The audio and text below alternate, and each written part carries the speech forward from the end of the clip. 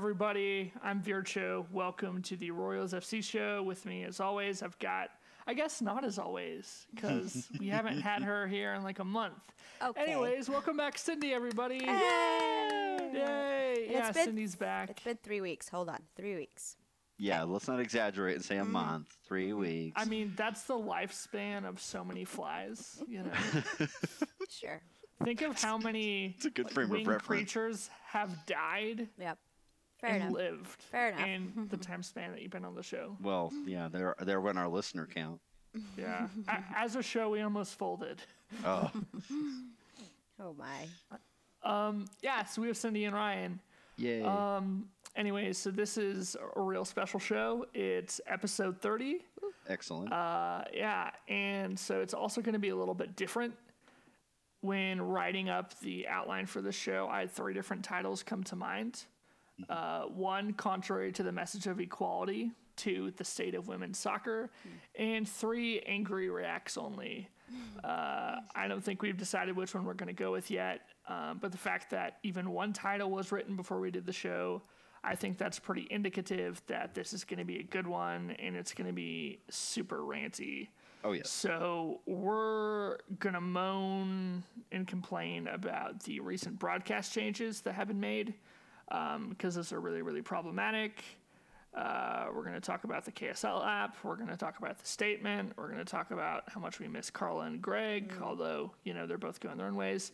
And then we're going to talk about Sky Blue.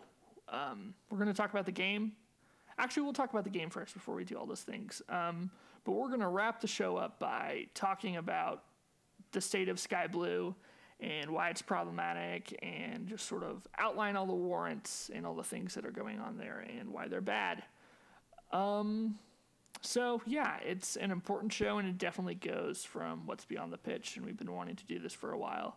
So, definitely feel free to share the show, like all other shows, but this one goes beyond the pitch.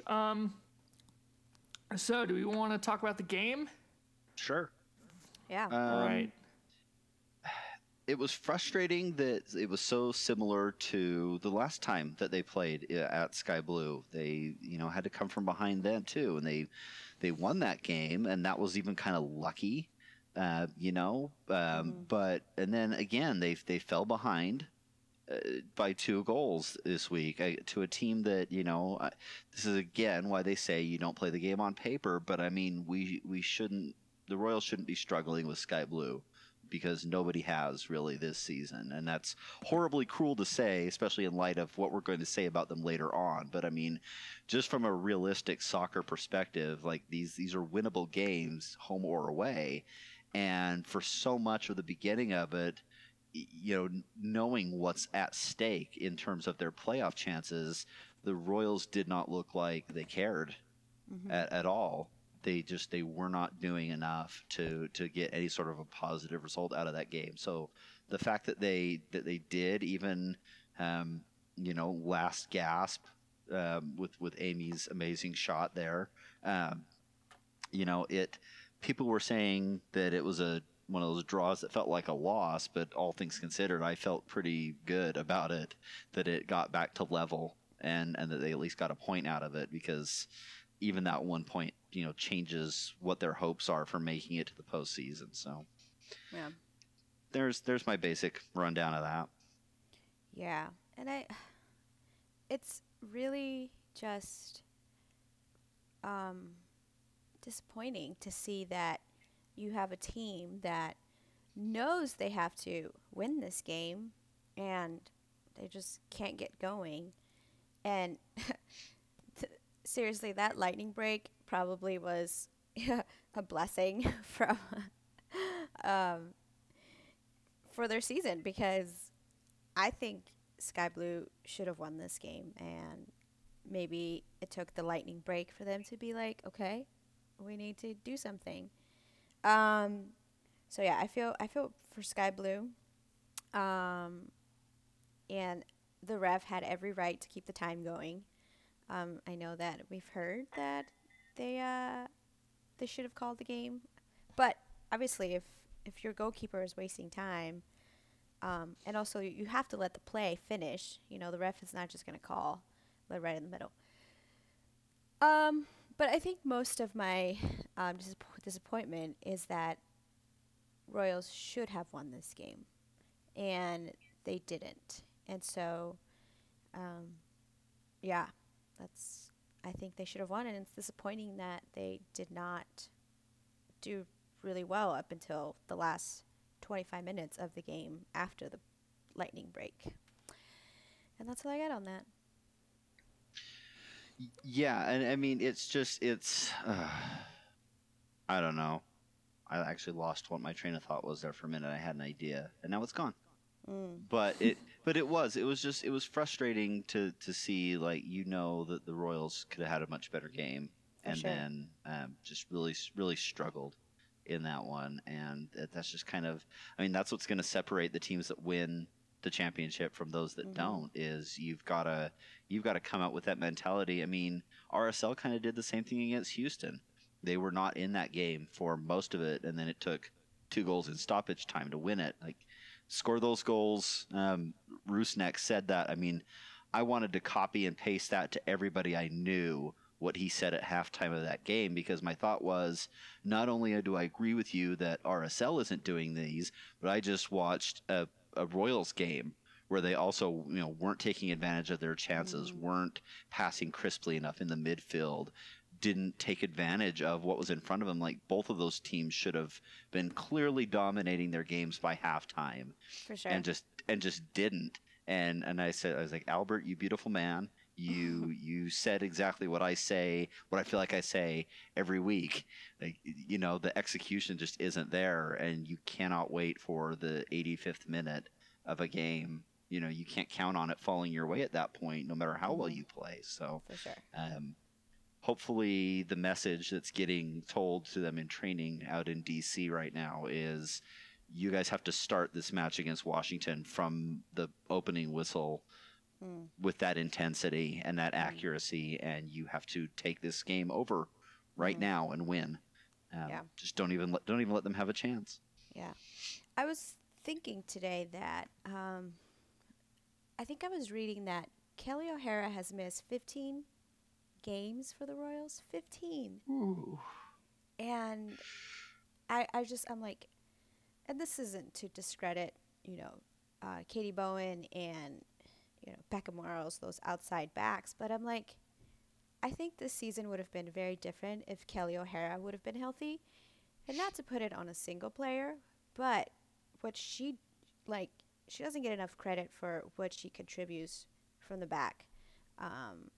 And she's really good at contributing, the play from the back. And I think a lot of the Royals, obviously the midfield, the attack, we know, but I think this is a different season if O'Hara is 100% healthy. And,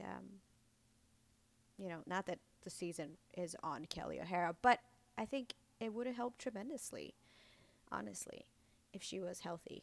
That was just my thought today as I watched the rain. Yeah, no, that's absolutely true, and it's, again, to draw another, in the RSL family parallel. The men's team has said much the same thing about Tony Beltran being missing. In both cases, you're talking about your right side fullback, but it's a veteran. It's somebody who's very experienced, knows their defensive responsibilities, has the speed and the vision to be involved in the attack when it goes forward like that. I mean, I think Tony's crossing and passing ability is very underrated. And we know that stuff about O'Hara. We don't underrate her. And so, you're right. It would be very different if the team had her available for the last 3 months.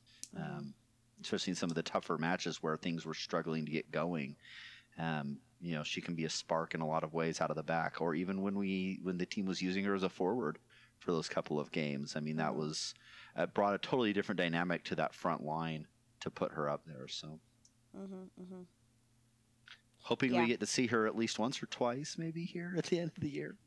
Hopefully, I think she gets some minutes for the Washington game. I think maybe because of the conditions in Sky Blue with the rain, and it did rain. Maybe that was just a risk that they probably didn't want to take. Their field's a little choppy too. Yeah, You know, and it's there you not go. the best And grass. that's true. So, and maybe she'll get some time. I think Washington has a better field than. Yes, yes, they do. Yeah. Yeah. And if not, she can certainly come play on the beautiful grass at Rio Tinto in the last game. It is really pretty. I sat And, on it. yeah, I mean, you've been on it, yeah. Yeah, it is really pretty. Yeah. Shout out to Dan Farnes and his awesome ground crew. Yeah. Okay. Cool. All right, Virtual.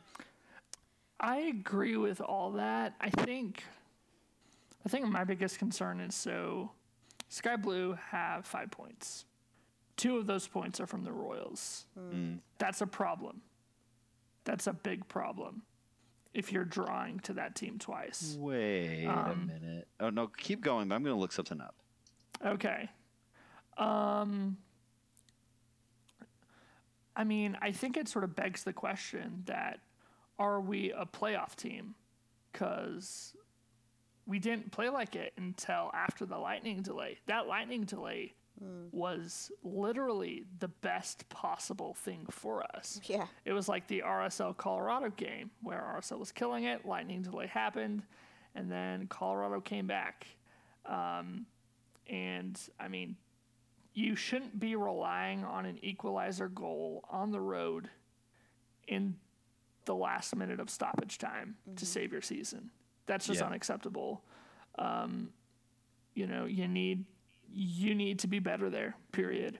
And I know we were talking about, Kelly O'Hara a little bit, but I thought that Katie Bowen was fantastic that game. She did. She played well, for sure. She made some great tackles, but definitely not our best performance as a team. Far from it. I finished my research. They only got 1 point off us. Yeah. We beat them twice. Yeah. I was like, what are you talking? No, didn't we draw them the last time we were in? In Sky Blue? No, Stengel No. scored that game winner at the end of it. They Oh won my They won gosh, 2-1. that's right. And then I feel so dumb. And then I feel so and dumb. then we beat them 2-1 here or 3-1 here. Yeah. It's been a while. It's okay. But Oh, man. I mean, you can still make the argument that 1 point is too many to give that team. Like Yeah. that game this weekend should not have been a draw. Man, that's silly of me. Why did I think that we drew that game? It's okay. But maybe you're thinking about North Carolina. Maybe. But we know. took 5 points off of them. Yeah. It's been a long day, y'all. It's been a long day. It's all good. It's all good. It's Should we all good. rant about women's soccer for a while then? Now? Yes, let's do it. So Cindy recently wrote an article that confirmed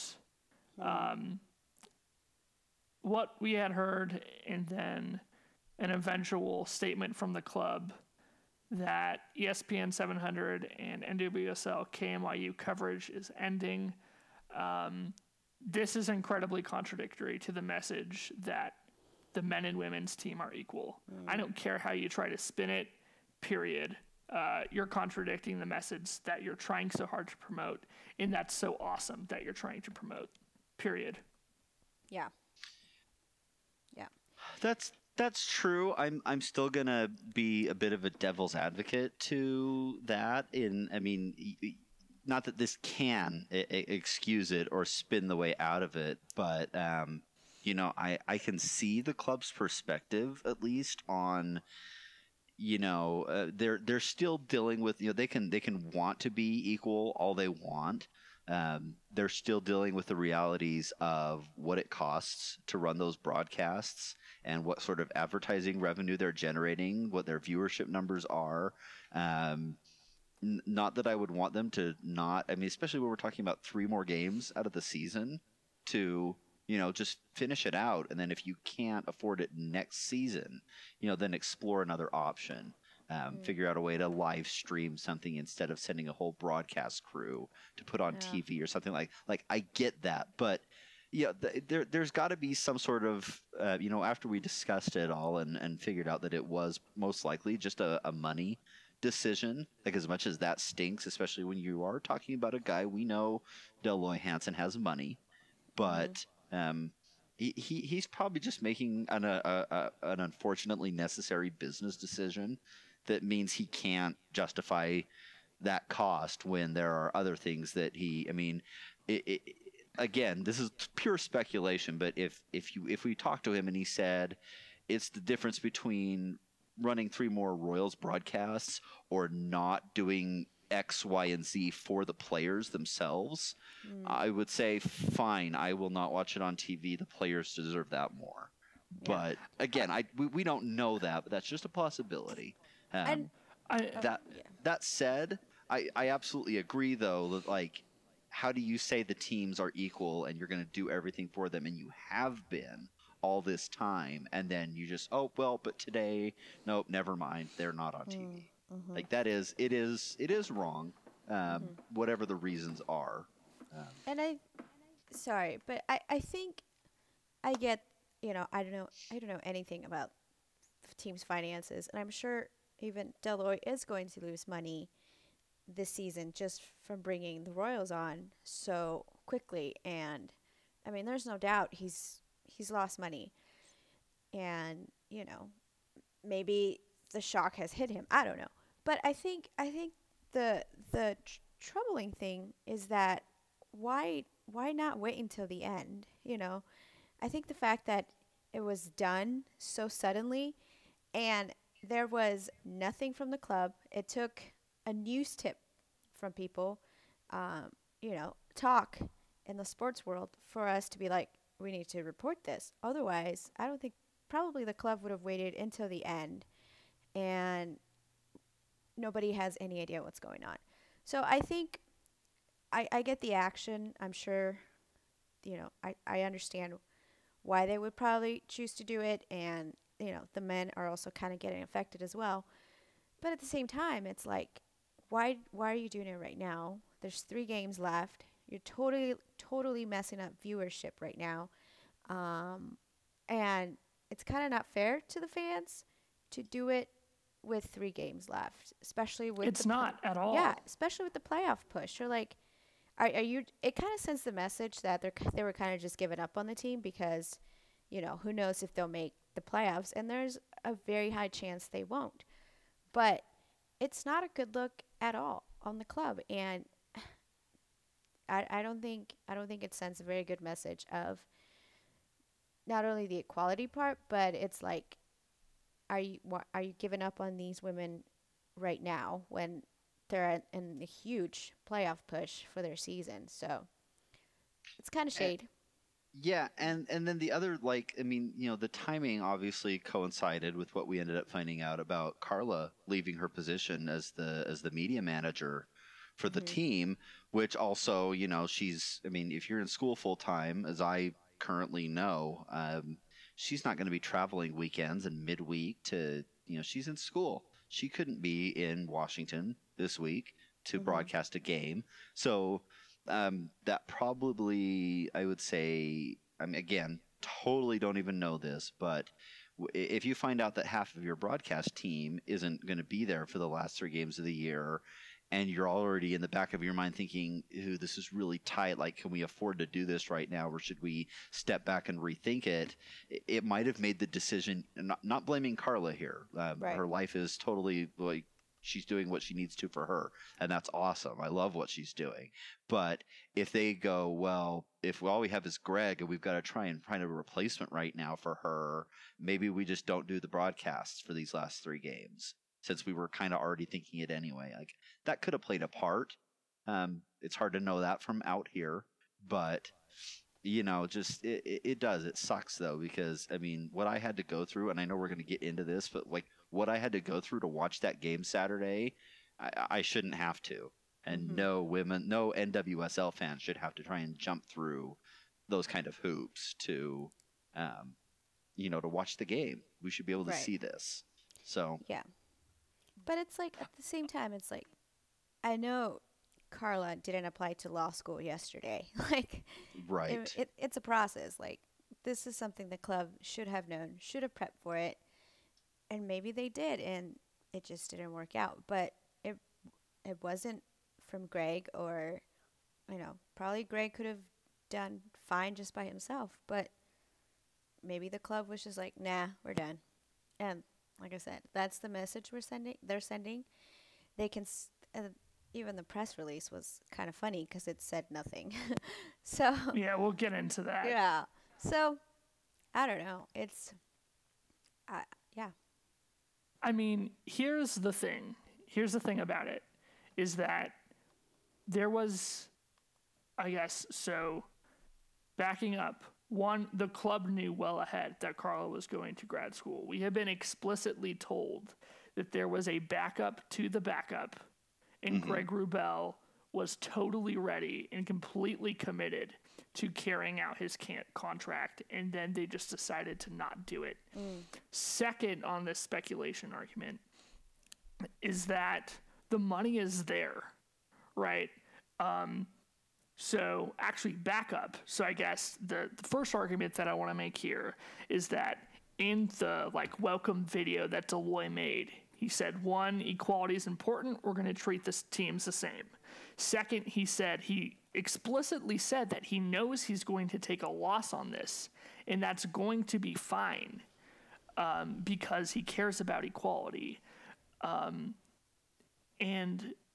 I mean, it's not like RSL went out and just spent $30 million buying a number 9, right? You didn't even move anything in the transfer window. If the reason that you can't to broadcast these last few games is because you're still paying $20,000 to Alfredo Ortuño for some reason a week, or Jura is still getting money, then that's ridiculous and that's horrible on the GM, period. Right? Yeah. I mean, I just don't. It's just incredibly frustrating, and I know I'm being super blunt and super frank and maybe a little too brutal here, but I just don't get it. Players in the NWSL make between $15,000 and $45,000 a year. Yeah. Yearly salary. That's weekly salary in the Premier League. That's $15,000 a week. That's well below the poverty line. I don't see how. I am very concerned about this, and I don't know monetarily where this comes from because this should have been prepared for. I mean, I'm sure the club has expenses, but I just don't see it. I don't get it with 3 games left. Talking to other fans, you're upsetting the fans. I'm sure you're upsetting the players. You've definitely upset Greg Wrubell. If you look at Twitter, I just don't get it. I don't get it at all. Yeah, and I mean it is, again, like we've said, we don't know, exactly what, we don't see the financial statements for the team and for Deloy's companies and all of that, but you have to think that if you make that commitment up front, then follow through the commitment, because the message we're seeing now is, well, we were okay with it all until it got too tough to deal with, and that's not right for sure. And one of the things you mentioned, though, that idea of who are we still paying on the RSL side of things, and since they are also interconnected with the same owner, how does, even though they really shouldn't, how do those finances affect what is what's going to be spent in other places? And there was a piece of what ended up getting printed in the Tribune about all of this, where part of the statement from the team made it sound like what they're really closely looking at is the cost of sending David James and Brian Dunseth 2 away matches versus asking them just to drive down to Rio Tinto Stadium like they're going to do for the rest of this season and broadcast remotely. Does that have an impact on staying competitive as an MLS team? Are they really looking at finances that tightly that that's money that makes the difference in a player signing or not? Did they just come out of not being able to make a transfer in that window and think, if we'd had $500,000 more or whatever the number might be, we could have gotten this guy? And now they're well, okay, we could have saved that money by not doing remote away games anymore. Like, who knows? We may never hear that. I hope one day we do at least hear, that decision was made out of we're going to make the on the field product better because of this, because that might be the only even remotely slightly okay way to kind of swallow some of this is we got some amazing talent and we're going to start winning championships left and right with it. But yeah, I wish it didn't have to happen this way though, because it's frustrating. Like, we're not wrong to be irritated by this. Right. Can I also clarify? I mean, so like my ranting, and I mean, I know you two both feel this way, is that we don't mean to shit on the club by any means. Right. Everyone who I've ever interacted in with the club is wonderful. They're fantastic. If I saw Papa Loy Loy on the street, like, you're sure as hell I'm going to go give that man a hug. Yeah. But like the way that it appears, especially with the statement, which we'll get into in a minute, the face value of what's happening looks really, really bad. I love the club no matter what, and I'll support the club no matter what, but it sends the wrong message, period. Yeah. I think that you avoid this problem by being more transparent. I mean, if you were to say just like, hey, financials were mismanaged or XXX reason, even if it's just a BS reason, then I think it's a lot more well received. I think the statement probably actually made it worse.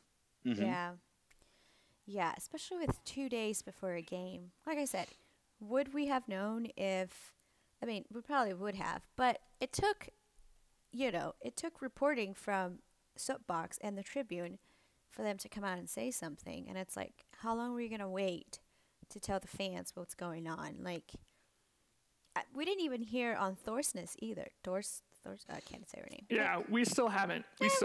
Yeah, so. That is true. So, I mean, I think there's got to be transparency with the fans. The fans are not dumb. Don't treat the fans like they're dumb. Fans are very aware. They want to be in the know. And I think that's always been the problem in the NWSL, that even when things are happening within the league doesn't say anything. I mean, Boston Breakers, Kansas City, and we get into, Sky Blue. There's no transparency in the league.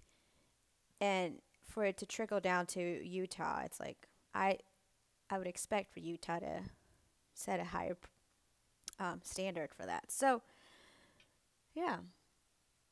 Welcome to the NWSL, guys. Right. It's just so frustrating. It's just so frustrating because, I mean, so if you were to watch the game and they hadn't done the press release, I mean, you turn on Channel 12 and it's not there, then, like, what do? Oh, I guess there's no Royals game today for the average viewer. I mean, I just don't know. And I think that you're really sort of underestimating the amount of people who flip through the channels and go, oh, this is a thing. I mean, I wouldn't even support Real Salt Lake if it weren't for me randomly scrolling through the channels one night and seeing it on TV. I probably wouldn't even be into soccer nearly at all the amount that I am now if it weren't for that, right? Like, it means a lot. And in the statement, they talk about, well, we'll talk about the statement in a little bit. Is it cool if we talk about the KSL stream a little bit? Yeah. Cool. Well, so, I mean, what KSL stream at first, right? I know, right? So, and I mean, I don't want to shit on the guys at KSL because in terms of their like communication on Twitter, it's been pretty good, but it's frustrating. They've had a long time to do this. So the stream didn't even work till the start of the second half. As soon as the lightning delay ended, the game literally switched over to the RSL pregame show, which one goes back to this issue of like, hey, the stream isn't working. But even more importantly, it goes back to this issue of equality. I mean, are you really not going to show the end of a game to show a pregame show? Like, that's just ridiculous. And then you go to the NWSL stream. It was blurry. It kept freezing. Let's be real. The commentators were awful. They couldn't even pronounce O'Hara right. Really? They literally had to Oh, go I back missed and say, that. "Oh, pardon me, it's pronounced O'Hara." Like, What it's did he so say? bad. Like O'Hara or something. Like, Whoa. yeah, like Like, not even kidding.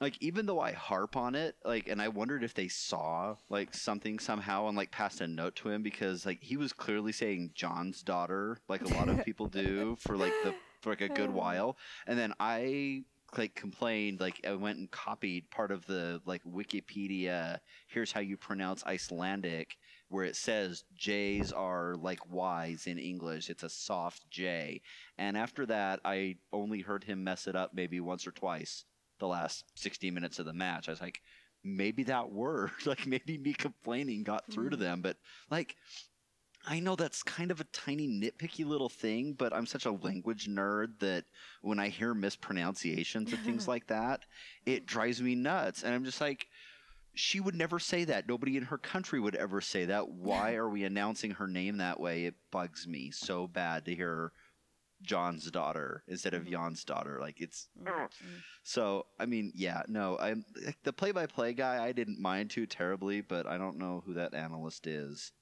She says some of those mind-numbingly obvious things you can say in a sports broadcast. I don't even get it. But And Well, I mean, it was the dude who messed up O'Hara. yeah. wow, And I'm gonna kind of be on their side a little bit. They don't get paid that much either. I mean, like, oh, I don't doubt it.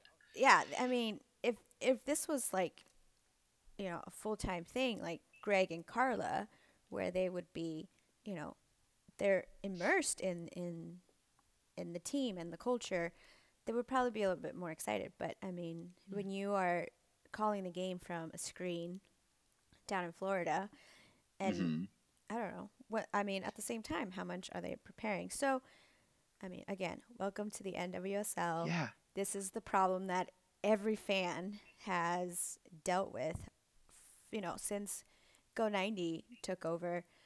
Before that, I think it was more independent, and then it was YouTube, and then like it was more local commentators, and then Go 90 happened, and then kind of shifted everything. And yeah, so I typically can do really well at tuning out the commentators, but I know a lot of people don't. But I give them a break. It's a lot of it is really not their fault. They don't get paid enough, sadly. Yeah. But that's just my thing.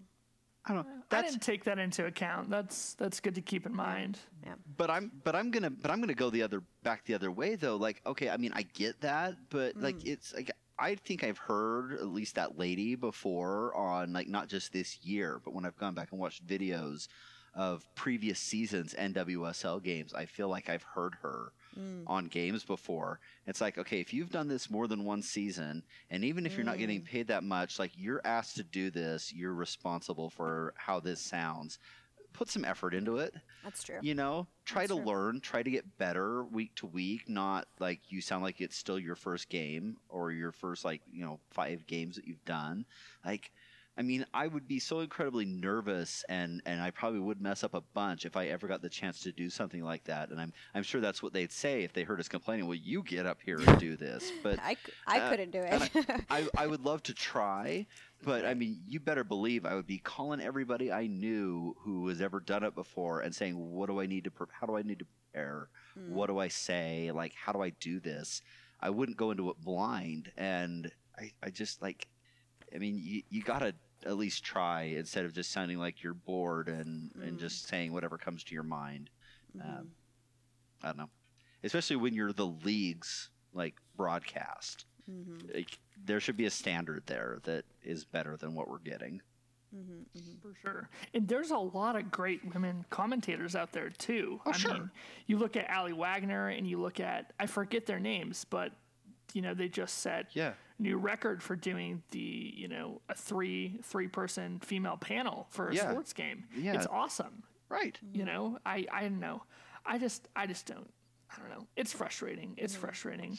But admittedly, you know, from the get-go, we were super privileged and kind of bougie to have Greg and Carla. So Yeah. now that bouginess is removed, it's kind of frustrating. But I mean, still, like, you know, you wish that there was that standard, not just for you, but for the league, you know. Right. Another thought, though, that I had thinking about this is, so do you think that there could be an ESPN Plus deal in the works? Because they just took the W League and the A League and Serie A, and now they have the Eredivisie, and they have some Chinese games. Like, do you think that could be, if they've already got the W League, which is, you know, the Australian Women's League? Do you think that, like, is it happening? I that hope would be- so. Yeah. That would be nice. I mean, my only concern, especially since I'm somebody that it kind of affects right now at this point in my life, is, you know, everybody will say, "Oh, that's only, what is it, like $5 a month or something like that?" Or like, it makes it sound really affordable, and oh, it's not that bad. But I mean, I can't afford it right now. Like, how many viewers will you lose asking them to pay to watch these games versus it being freely available, especially in a young league that's still just trying to attract people to begin with? Like, that might be a tough sell, although at the same time, that puts it in front of all the people who are subscribing to ESPN Plus for all the other reasons that would have zero women's soccer exposure before and then have it right at their fingertips. Like, there's probably a balance to be struck somewhere in there of what part of a market you're going to lose to what you could potentially gain. The potential's driven a lot by, you know, how is it marketed? How do you actually catch that potential audience, or do you struggle with it still? I mean, I don't know. It's probably a better thing than I want to admit, but Yeah. we'll see. Yeah. Yeah. Dude, let me give you my ESPN Plus login. Okay. Yeah, like for real. Just see what's there and go, oh, okay, Yeah. this is why it's worth it. No. We'll make that happen though. Oh, okay. Yeah, you can no, use mine. because like, well, see, and I'm such a, like, I need to see the Bundesliga outside of MLS and NWSL, and that's it. Like, I don't have that Fair. drive that everybody else has to watch every other league in the world too. And I know Wait, you deep don't watch down inside of English? me, You don't watch E EPL? no, nope. But deep down inside of me, I realize how much amazing soccer I'm missing by not following those leagues more closely. I always say, if it were my job and I had time to watch it all day, like that's like some people do. Not you guys, but I mean, like, professional people I see who are like, oh, watch La Liga, watch EPL, watch France, watch Italy. I would love to do nothing but watch that all day and know all the players, but like, I just don't have the time or the money right now, and so I watch what I know. And, you know, if ESPN Plus added the Bundesliga and got it away from Fox, I would sign up for it tomorrow. Like, that would get me. But no, if you're gonna let me log into yours, that's totally cool. Yeah, dude, I'll for check sure. it out. Yeah, 100%. I'll just have to change the password because I Yeah, rotate between like 3 passwords. I probably shouldn't say that on the podcast. Oh well. that's okay. Nobody knows what it is. Jeez. Yeah. It's just my name, you know. Virtual rules. It's not. It's He's not. like, so "Shut don't up, even stop try, it." listeners. Don't even try. It's not. Okay, so where are we in our real discussion? We kind of got off. So we just talked about the stream. Let's go into the statement, Andy Carroll's statement. Again, not to shit on the club. Sorry, Bill. But Andy Carroll's statement, it said nothing. It was lip service. The statement starts with the coverage. You know, the statement starts by talking about how successful the coverage is and how it's drawn so many people, more people watch Utah Royals matches than any other teams, and then ends with, oh, by the way, like, we're canceling it. Like, I don't get it. The statement made it worse. The club needs to be more transparent. Period. For sure. And what I find really odd about that too is that then, you know, and like we're saying, like, it took or at least it had the appearance of taking us writing about it and other media outlets grabbing a hold of it to get them to say anything more than that, or to even do that in the first place. And then if you go back and read, like, the comments I was referencing in the Tribune article came from Andy Carroll about where they're spending their money and what they're evaluating on the business side of things. And it's like, well, if you will say all that to the newspaper when they call and ask you, hey, what's going on, then put that in the press release and tell everybody what you're doing. Like, because he could have just as easily told the newspaper, you know what's in the press release is what you're going to get, and that's all I have to say about it. He clearly didn't. He was willing to say more. He had authorization to say more than what he just kind of lip serviced into that statement. So let's just out with it. Like, if you're okay saying it, and you're going to let the media print it, widely in publication, then just tell us what's going on. I mean, we as a fan base in Utah, we've always, and I know we're not unique in any way about this, but we've always said, just tell us. Like, here's why we didn't sign this guy. Here's why we're not doing this. Here's why Jeff Cassar is still our coach 2.5 years after anybody thought he still should be. Like, we just want to know. And then we'll shut up and be okay with it and come cheer at the games and have a great time. But that anger that builds up when things stay, like, that's why we're so mad at Pro for the way they handle the refereeing situation, is they won't tell us what they're doing to make it any better. Like, we're just supposed to expect that that's what we're seeing, but we don't. And then they won't even tell us why we're not seeing it. So, like, that was what frustrated me, is if just come out with it. Like, if you're going to eventually, then just say it. Yeah. Not good at all. Agreed. Do we have anything else we want to talk about there, or shall we move on to Carla and Greg? Yeah. Let's move on. Let's. Yeah. Because they're amazing.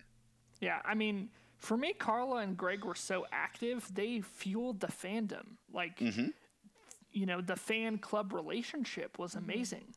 And, that's not, I know Tyler Gibbons and Trey and, the people who will step into those positions are equally awesome. I just wasn't as active, but I mean, I definitely think it's okay to feel that as of right now, at least this week, in some way, the club feels slightly less accessible or approachable on Twitter in a way, because they were just so good at what they did. And Greg, especially with the stats, his stats were always so interesting. It's just, there's so much about that tandem that will be missed there, because, they're ambassadors of the club.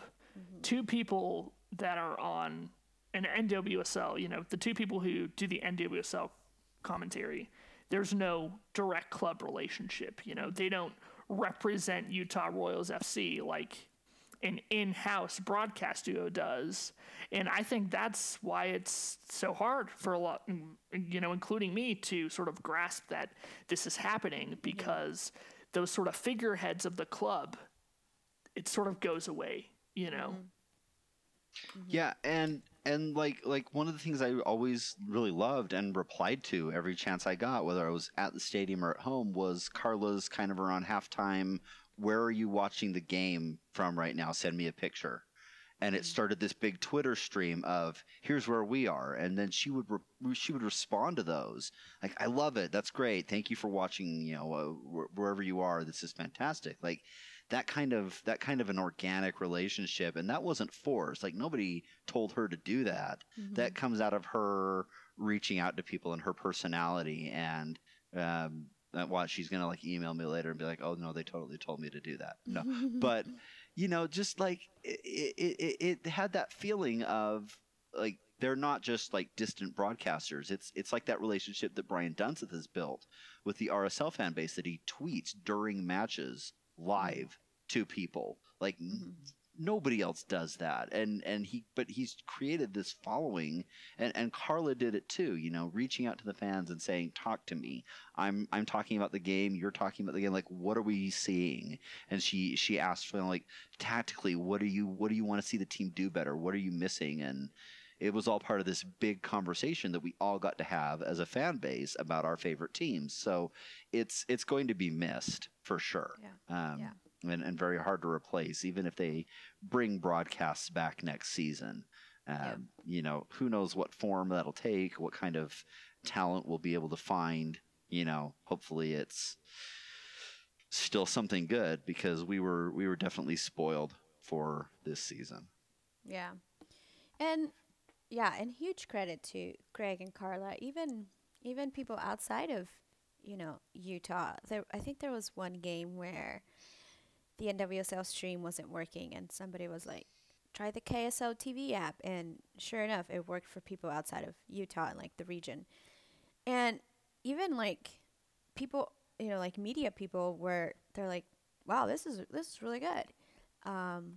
So yeah, it's very, I felt like the club was setting like a standard of how a team should be treated from a broadcast perspective, and then it just kind of ends, and you're like, oh well, thanks for that gut punch. But agree, they were amazing, super friendly, super approachable. I mean, Greg sent me a message one week just thanking me for like our coverage, and Carla was awesome. I could always like reach out to her and talk to her. So I totally agree that connect. I feel like now it's like, and Trey's awesome. So obviously Trey's still there and he's super cool. But I felt like we could connect. I mean, Carla was on our show and she was awesome, and yeah, kind of stinks a little bit. Yeah, it really stinks. And, Yeah. Especially like you said, Carla was on the show. A couple days before the announcement, I was getting ready to send an email out to Greg to see if we could get him on the show. And it's like, now it's not there, Yeah. We always, I mean, that would all depend on how he feels and if he's willing to talk about it. We always theoretically still could, but it's probably a little bit more, iffy now though. Like, does he want to come talk about a team that he just kind of sort of got let go from? And while I'm mentioning him, I mean, I just went on and on about Carla forever, but I mean, like, Greg Wrubell, and we touched on this when we talked to Carla, like what his career has been as a broadcaster in Utah, like that level of experience and his quality. Like, he hasn't been the voice of BYU sports for as long as he has, because he's terrible at it. He's a great broadcaster, and we were really fortunate to have somebody like him be the play-by-play man, because it's hard to find. Utah's been spoiled with play-by-play guys. We had Hot Rod do the Jazz all those years, and he was renowned, nationwide as one of the best radio announcers in the world. And our local college coverage has always been great, and our baseball coverage has been fantastic. So having somebody like him not be a part of those broadcasts anymore is a step down. Unless you find somebody else in Utah who's equally, talented. And they're out there. That's not to say there aren't other people who. But I mean, that's a big resource. That's a big set of shoes to fill. Yeah. I think. Yeah. 100%. So yes, they shall be missed, for sure. Anything else on that note? Nope. Okay. Good. So we do have a few questions on it. Just before we switch over to Sky Blue, Merle says, what do you think will be the long-term broadcasting plans for Royals? Should we expect a local broadcast next year? Dude, I have no idea what to tell you. I sure hope so. Yeah. Yeah, I would like to see it come back. There was only one little teeny tiny part of me that was thinking, and I have no idea if I'm even thinking the right thing on this, and that's why I don't have a job as some sort of a, media analyst or marketing person. But like, there was a part of me that wondered if, with the local market having such accessibility to watching the game from home, if that kept people from going to the stadium.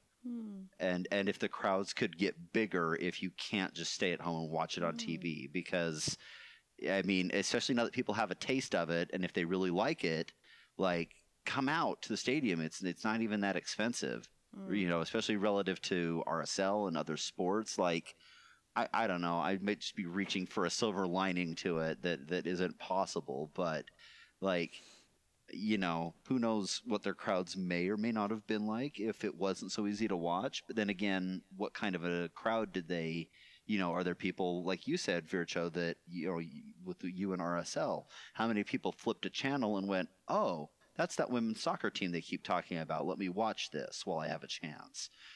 Versus, investing in a ticket and you don't even know if you're going to like it or not. So, again, there's probably a balance to that, but, it maybe for attendance reasons, it could end up being not the worst thing if they don't have a broadcast next year. I Yeah. certainly would rather have it than not, but I agree. And I think you want that accessibility of like, I mean, I mean, I, I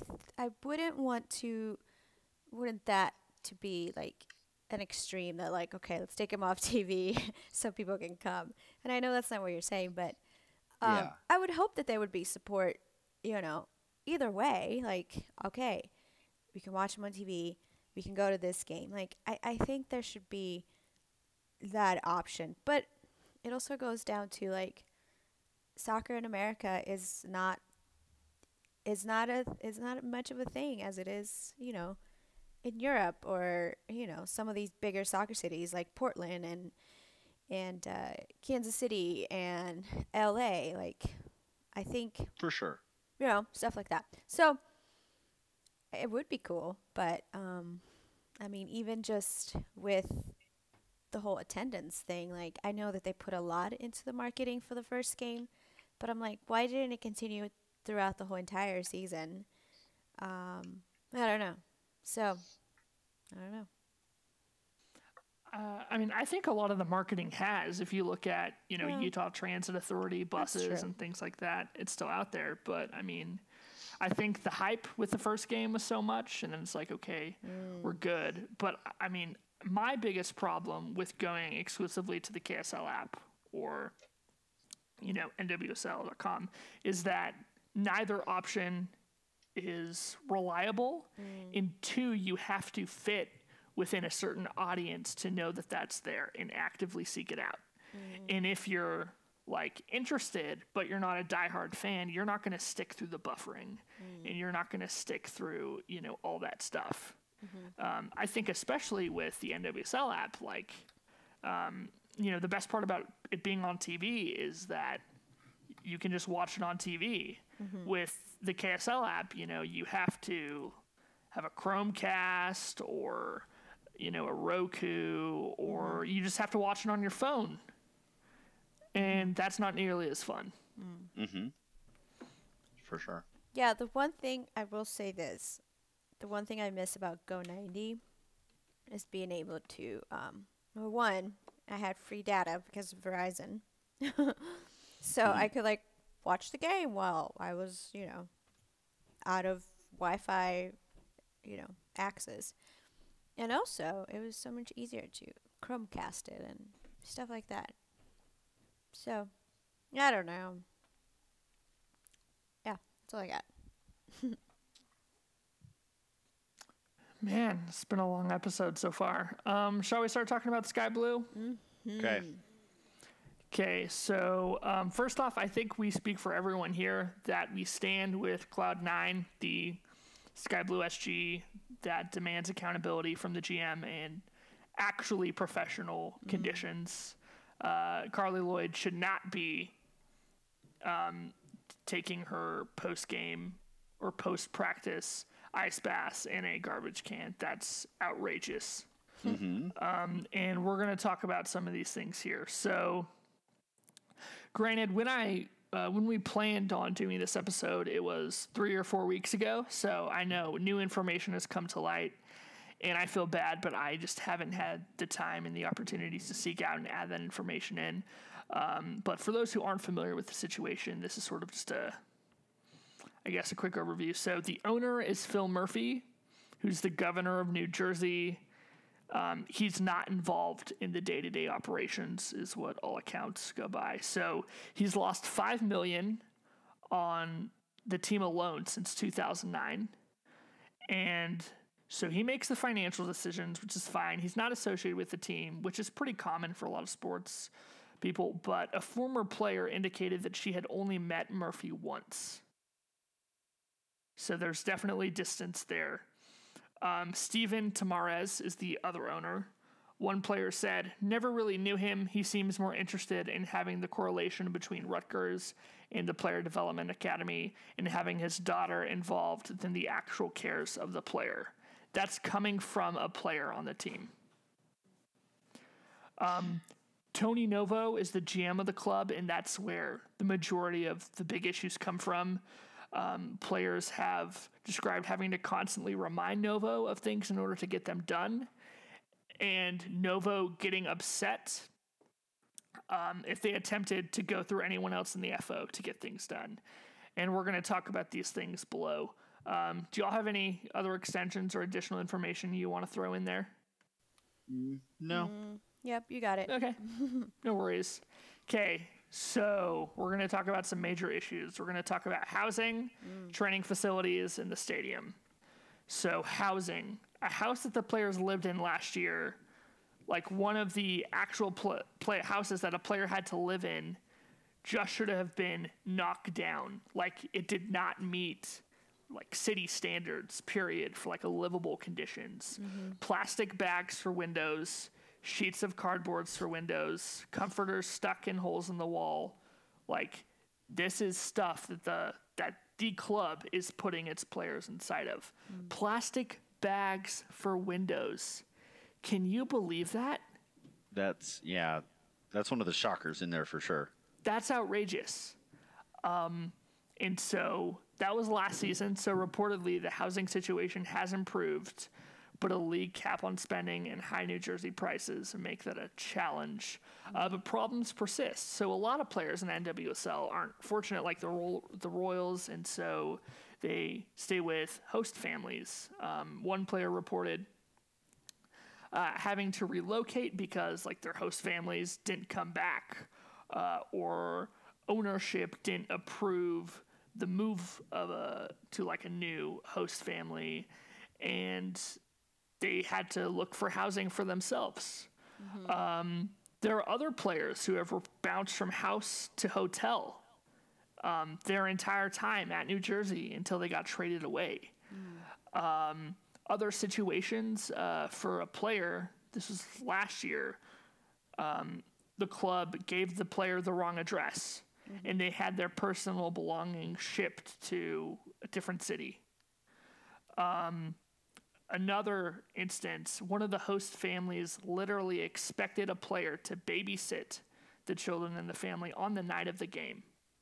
So a player could not go to a game that they were playing in because they had to babysit a child in the family that was hosting them. Yeah, and like this is like I remember last season when I kind of really started paying more attention to NWSL than I had in the past, and I started following all of the teams on Twitter, and every one of them was putting out these preseason calls for, are you in the Boston or Kansas City or pick a city area, and can you host a player for a season? And I thought, are you serious? Like, I know they don't get paid that much, but you're telling me these people have to go like essentially rent out a room in somebody's house? Like, that's what I did when I was in high school in the bell choir, and we needed a place to stay because we were a poor group of church kids that didn't have anything. We could barely afford the bus for the month that we were renting and some fun activities to do while we were traveling. Like, we couldn't be staying at a hotel every night, so we asked these people out of their kindness to offer us a spot in their homes for a night. Like, that's when you stay in some, or if you're traveling, through the hostels in Europe, you stay in some sort of, questionable place on the road while you're seeing the world. This is not what a professional athlete should be doing. And then to find out that it's not just staying in somebody else's home as like a long-term guest, but then the conditions that they encountered as part of that, it's absolutely unacceptable in every possible way. And it looks even worse when you see what the Royals have done for their players this season. with our owner going to every length to say, I want an exemption on how much I can spend because it's a new team, and I want to get them these apartments, and I want to set them up with cars, and I want to buy them robes. Like, who even knows why they need this, but we're gonna do it because it's cool. And like I don't even understand how the people running Sky Blue can look at that and go, yeah, this is good. Like, I don't know. No, it's not. It's not good at all, and you have to do something about it. Couple issues with everything at Sky Blue is this isn't new information. Like, this is what is new is that it's finally public, and it took someone like Sam Kerr to speak out about it for people to be like, oh, we got a story here. Like, it's been known. Why are we just finding out about it 6 years later? Like, there's obviously something that the league obviously knew. Reporters probably knew. So I'm like, did it really take Sam Kerr to say something for people to wake up and be like, oh, this isn't right? But you're like, it's been happening for however many years this has been happening. And why? Why is this ownership still allowed to have this team? If they could easily pull it out of Kansas City and Boston, why wasn't Sky Blue in that situation? Like, there is no reason why these owners should be allowed to own this team.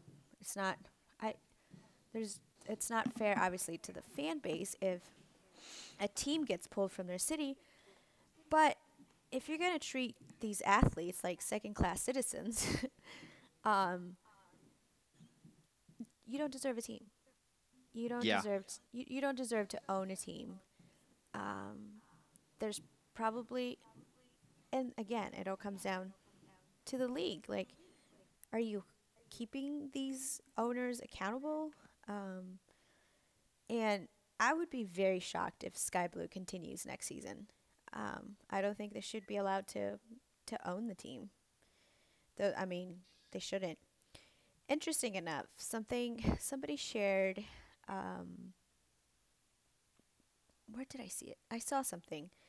The New York Red Bulls on August 29th are having some of the Sky Blue players over. So I'm like, I wonder if the Red Bulls are stepping in somehow. I don't know. That'd be really cool. That would be Would be cool. really cool. And like with all those Red Bull teams being so interconnected, the one in Leipzig, the one in Salzburg, much the way the New York FC team is part of City Football Group all over the world. That's got to be an organization that's got some resources. I mean, please don't make them change their name to like Red Bull New Jersey, because I've had enough of that. And Sky Blue FC is a unique and cool name, but Yeah. but please go pick those players up and give them a real place to play. Their fan base is already out in New Jersey anyway, so playing at Red Bull Arena wouldn't hurt anything, except for giving them a nice, what is commonly referred to as one of MLS's best stadiums, despite its kind of outside of downtown New York environment. It's a beautiful place, and players and fans alike love it. So that would be really cool to see them kind of get brought into the arms of the Red Bull organization. Yeah. Even if they did have to change their name, which I would hate, but right.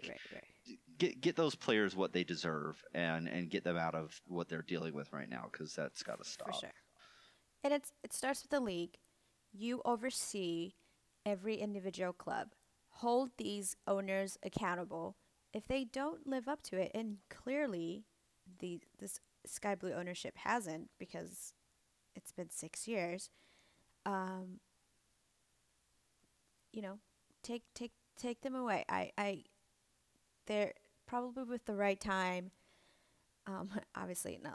I just don't think this should be happening in year 6 of the NWSL. And why it took so long for the awareness to happen. It's like, why are people not saying anything about it? And I can see why the players wouldn't consider that, whatever they would face had they spoken. Like, you're trying to make it in the league. you're gonna. I mean, when you have a dream, you're gonna play for anything. I mean, like that's how baseball players start in minor leagues to make it to the big leagues. Like it's obviously, but at the same time, this is supposed to be the best league in the world. It's the most competitive, um, and yet it still has a lot of the feel of like a semi-pro team. Um, Hmm. so NWSL, you gotta hold these owners accountable. I don't think, yeah. So as much, this is probably not a popular statement, but either these men should not be allowed to own this team anymore. Yeah, and to what you said earlier, like if what was going on with the ownership situation with FC Kansas City Hmm. was like, I mean, he wasn't even doing like what is happening in Sky Blue to those players, Right. and he still was considered an absentee enough of an owner that the league was like, yeah, you really need to like back out of this until you're ready to be serious, Hmm. and we're gonna transfer over to this guy in Utah who's ready to knock it out of the park. Like, how can you make that decision out of 1 year of ownership and watch what's happened in Sky Blue happen for as long as it has and not do anything like that?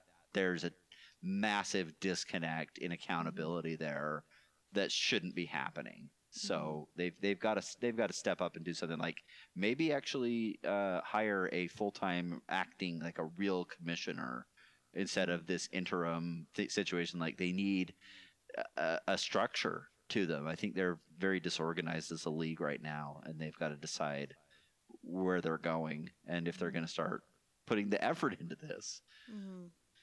Hmm.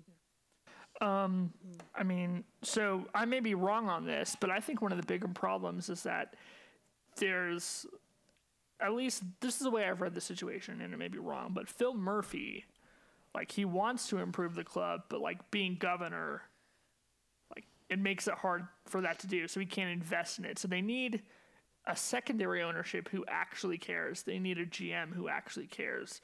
But still, regardless, I mean, even if Phil Murray is pumping money, yeah, that's great. Like, you still need to take an active role. But the way I read it is that, at least, like, so one of the owners is kind of like cares, but there's just no support. But I may be wrong on that. But I mean, still, like, it's 2018. It's part of sort of like a larger global project. If you think about it, I don't know. Did y'all see those posters or those stickers that were plastered all over at the Lazio Napoli game? Mm-mm. I didn't. So, like, Lazio ultras who, like, yeah, they've been accused of being racist for years, but like, they were straight up handing out flyers that said like women shouldn't be allowed to sit in the first 10 rows because they ruin the fun. Wow. Like, I'm not even kidding.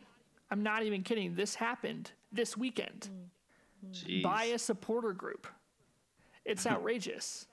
It's outrageous. And so I think that these types of ideologies manifest themselves in salaries. They manifest themselves in infrastructure because,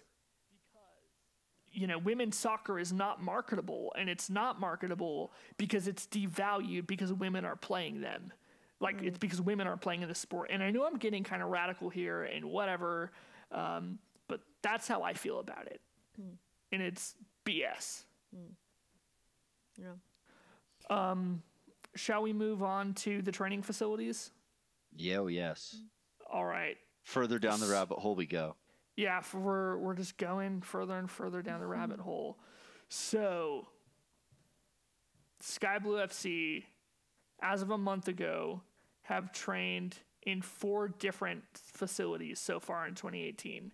Players have literally been texting each other to find out where they will be training the night before practice. How crazy is that? You can't just send an email. How do you do that? I don't even understand how, like, you can't get a designated training spot, even if it's like renting the local rec field on a specific night every week and saying, look, we're the professional team. We need to come practice out here and give these ladies some consistency. Like, that is just unbelievable. And it's one of the things that I like. After we heard about that, then the Royals just went and played there, and I'm thinking, well, okay, so which one of the 4 fields were they on, and when did they know where they were going to be training? Like, how do your away teams come in and practice when you don't even know where you're going? Like, that just is unreal. Yeah. It's outrageous. I don't even know. Do you have anything on that, Cindy, or shall we keep going? Yeah, I think I've already ranted enough. Let the anger out. Let it out. Release. Yeah, release. Oh, man. No, it's good. So I'm actually kind of glad we're doing this episode today because I had a real bad day. So it's nice that Just let it flow. that I just get to let it flow. So there's also reports that the club asked players to bring their own water to practice. After an uproar that was rescinded, and the club ended up bringing water to practice, but like that's just another thing. And here's the kicker, right? Last season, or maybe it was still this season, I forget, but Carly Lloyd, someone who scored a hat trick in the World Cup final, Yeah. takes post-practice ice baths in a 50-gallon trash can. No shower, no bath, World Cup winner, hat trick scorer, ice baths in a 50-gallon trash can. Yeah, and by similar logic, I mean, one would have to assume that, World Cup winner and Olympic champion Kelly O'Hara was doing the same before she was traded from there, Yeah, and our own 100%. Taylor Lytle, and Sam Kerr was probably, I wrote a tweet today after watching her nomination for Goal of the Week that I think she's one of the top 10 forwards of either gender on the planet right now. Oh, she's the best.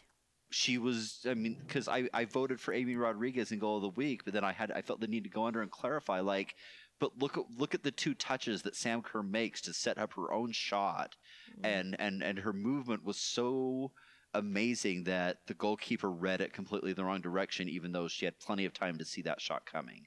Like, that's how good Sam Kerr is.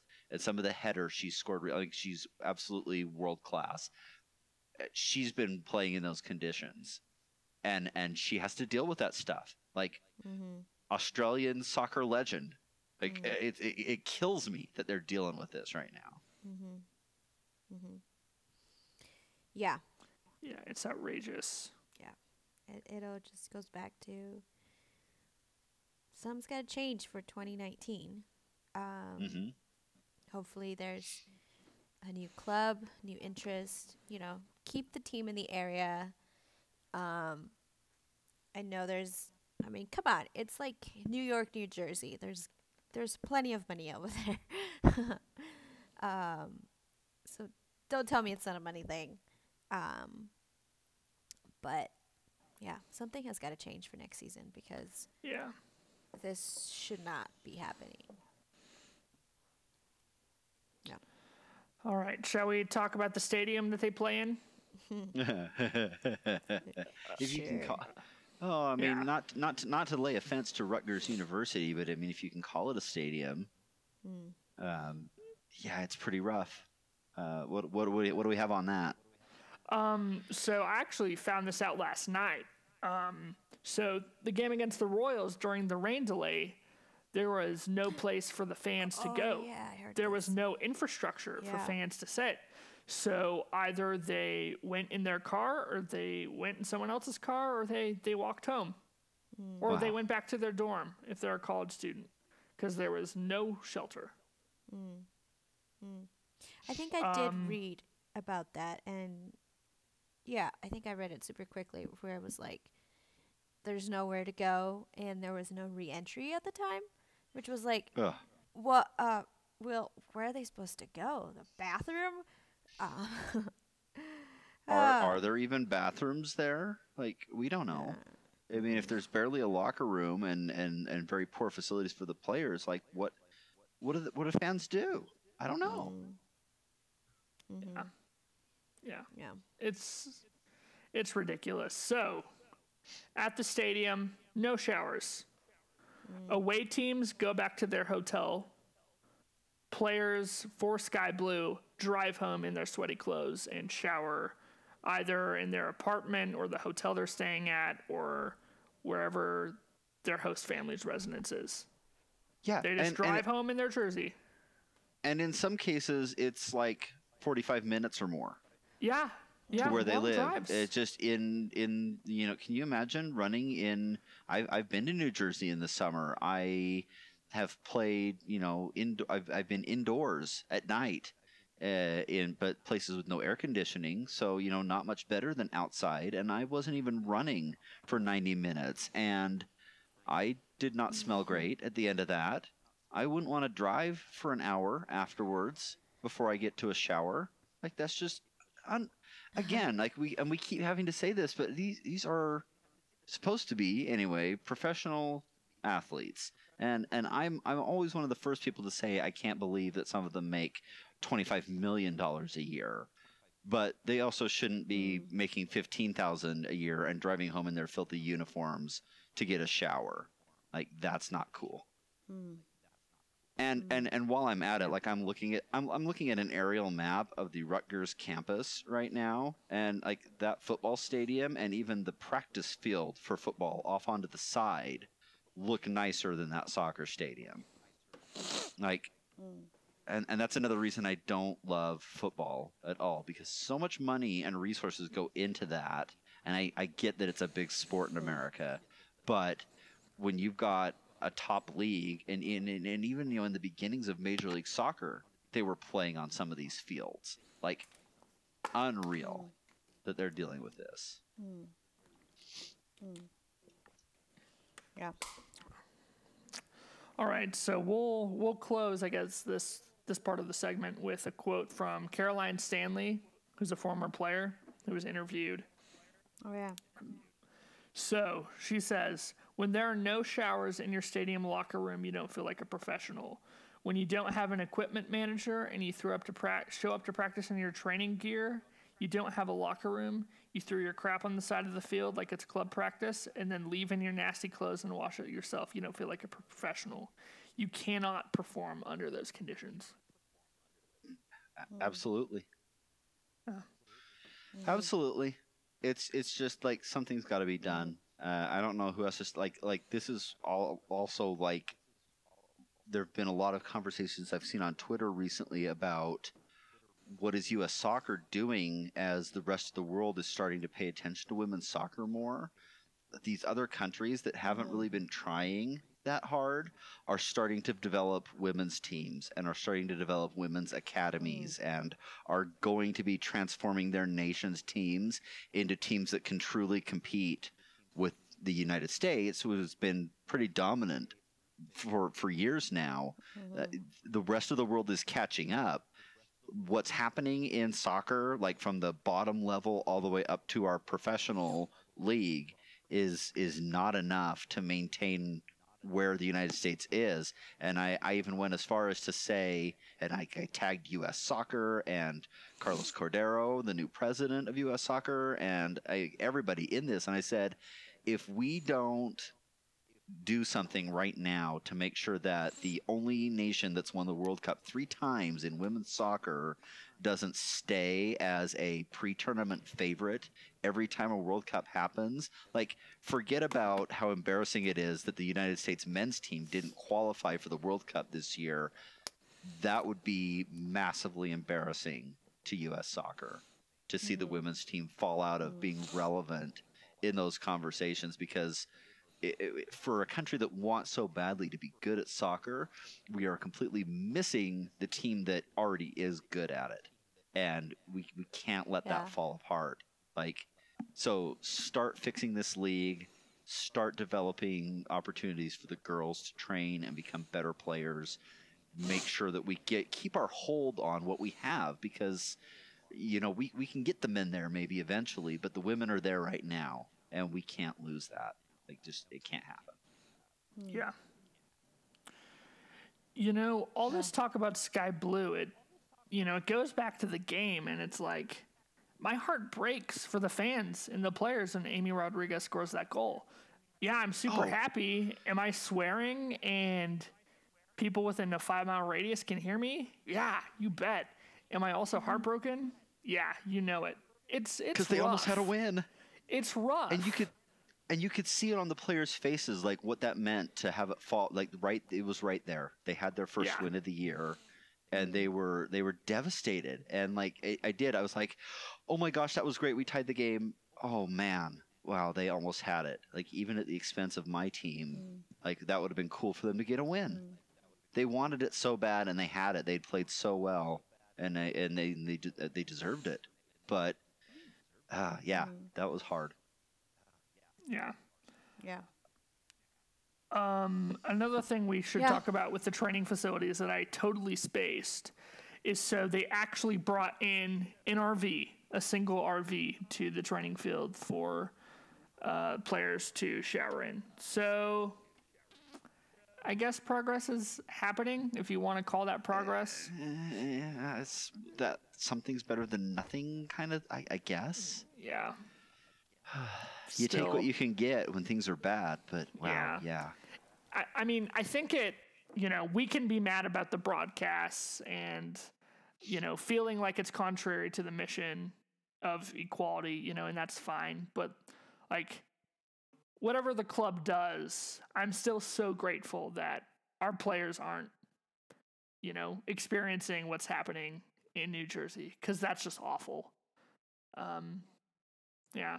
And, you almost, like, really feel bad for a player like Shea Groom, who was going to be a Royal and then was part of the Kelly O'Hara Taylor Lytle trade. I'm pretty sure, right? Mm-hmm. Yeah, and then, now she's in that environment. That just sucks. Yeah. It does. And it's not fair. It's not cool. It's not okay. It's not equal. Shall we wrap it up by reading this statement from Cloud9, who's the SG for Sky Blue, that actually just came out today? Let's do it. What do they got? Cool. So Cloud9 they've actually been really supportive of the club. And even though, I think Sky Blue I'm pretty sure they have the lowest attendance in the league. Regardless, this SG is pretty dedicated and they do a lot of good stuff. And I know there's a couple members of that SG who are also Royals fans and listen to the podcast, so that's cool. So the quote, or the statement, I guess, press release statement, whatever you want to call it. Over 1 month ago, Cloud9 released a statement that was spurred by post-game comments from former Sky Blue FC player Sam Kerr.